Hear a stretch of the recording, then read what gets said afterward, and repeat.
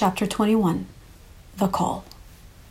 We entered Rijeka, an enchanting cosmopolitan city whose charm begged us to stop and enjoy it.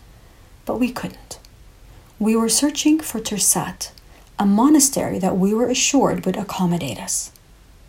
2 hours later, and at the city limits, we arrived at the base of an interminable set of steps where the monastery were supposed to be. A passerby, chuckling, pointed up the stairs, confirming its location. Maybe there won't be so many of them, I thought hopefully. 561 agonizing steps later, followed by a few 100-meter uphill march, we arrived.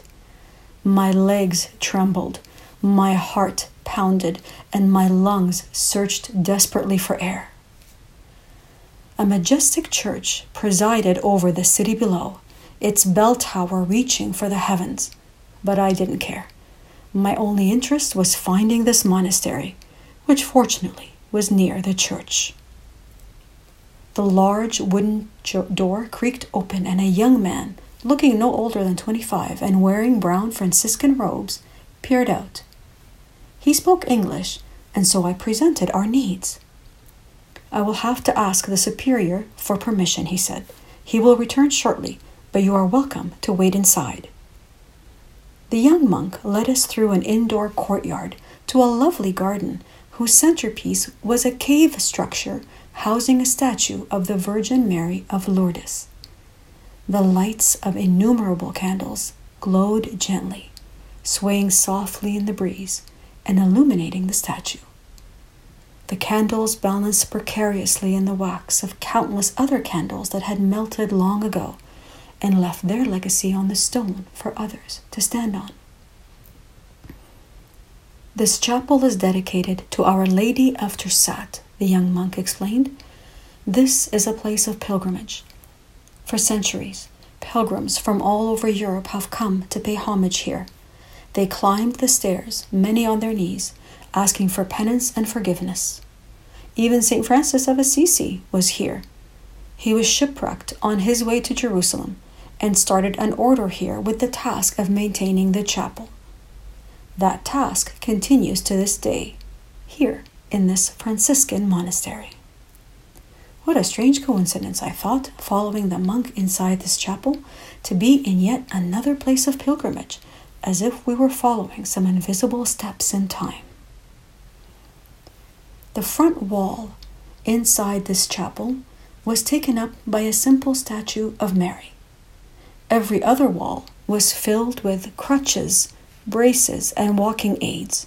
Handwritten notes, rosaries, and gifts of all types, including replicas of ships and paintings, took up every other available space. "The sick and needy come here, asking to be healed," the monk said reverently. "These gifts are a testament of their gratitude and devotion to Our Lady. You are welcome to wait here." I wandered around the chapel, lingering at the handwritten notes, unable to understand the words, but feeling the faith and love of those who wrote them. That feeling emanated from every article, adding to the impact and overwhelming emotion of being in this sacred place. Another young monk, also no more than 20, excitedly approached. "I am Vlado," he enthused. "When my brother told me about you, I knew I had to meet you. He mentioned you might be stopping in Medjugorje." We had heard about Medjugorje, a village in Bosnia-Herzegovina, sporadically throughout our walk. In June of 1984, Mary purportedly appeared to 6 young children on a nearby hill and started giving them messages of peace. The Vatican has never sanctioned the authenticity of the apparitions, as in Fatima or Lourdes, but this hasn't stopped people from going. What most attracted Alberto and I to Medjugorje was that she was called the Queen of Peace. "We haven't firmly decided if we're going to go," I responded to Vlado. "Oh, you must go," he enthused.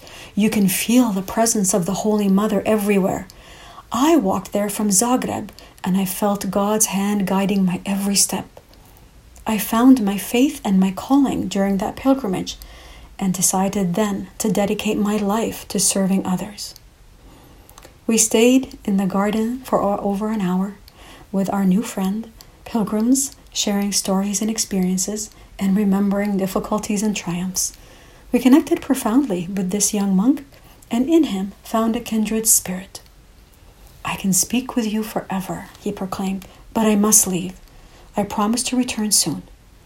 He was back within a few minutes, excitedly waving a small piece of paper. "Alberto, Mony, look at this," he exclaimed.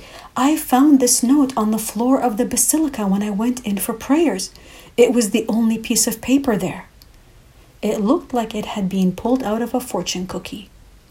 "What does it say?" I asked. "It is a message from Our Lady of Peace in Medjugorje," he enthused. "She still communicates with some of the children, or visionaries as they're now called. Her message is published on the 25th of every month.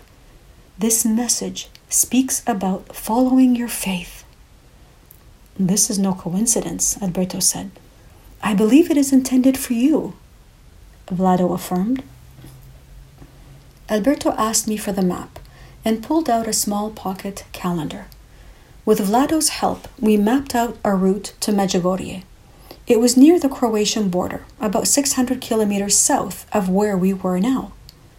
"Today is February the 1st, Alberto said. "If we can average 25 kilometers a day without taking any rest days, then we can be there for the 25th.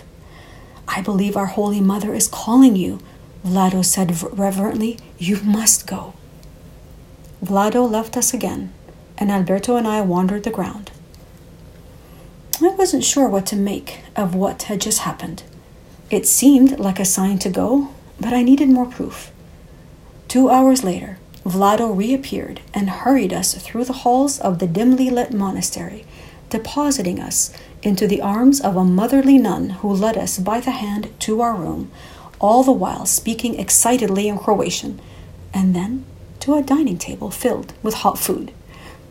We sat with Vlado and enjoyed the pasta dish mixed with sour cream, cheese, and onions, along with various local cheeses and fresh bread. Vlado nibbled on some bread and sipped water. We invited him to join us. "Our Lady in Medjugorje recommends fasting on Wednesdays and Fridays," he replied happily. I couldn't enjoy my meal after that. An older monk joined us. He spoke limited English, and so Vlado was our translator for the evening. Vlado's devotion to Medjugorje was evident. But with this other monk, I felt even more deeply the unconditional acceptance of the ways of the Catholic Church. We had stayed in many monasteries in Italy, but I never felt the fervor that I felt here. The Croatians seemed more Catholic than the Italians, so I kept my views to myself and felt I was walking a tightrope all evening. Alberto was similarly reserved, and when he did speak, it was in simple, non-controversial ways. I was relieved to see the evening come to an end. Vlado sat with us at breakfast the next morning and seemed even more excited than usual. "I had the strangest dream last night," he said. "I don't normally remember my dreams, but this one felt very real. A magician came to the monastery." "Excuse me?" Alberto exclaimed. "Did you say a magician?"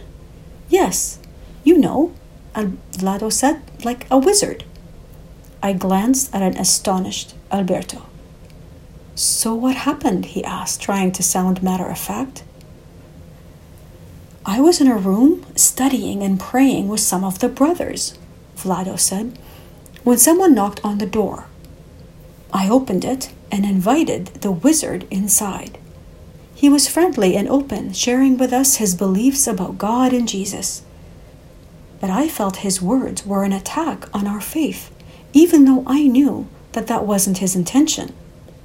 The brothers were becoming agitated, but no one challenged him. I was also becoming tense and couldn't listen any longer. And so I stood and said, 'Go to Medjugorje.' The wizard stopped speaking and looked at me intently. Then I woke up." How did you know that he was a wizard? Alberto asked. Did he perform any magic? No, Vlado replied slowly, his eyes firmly fixed on Alberto.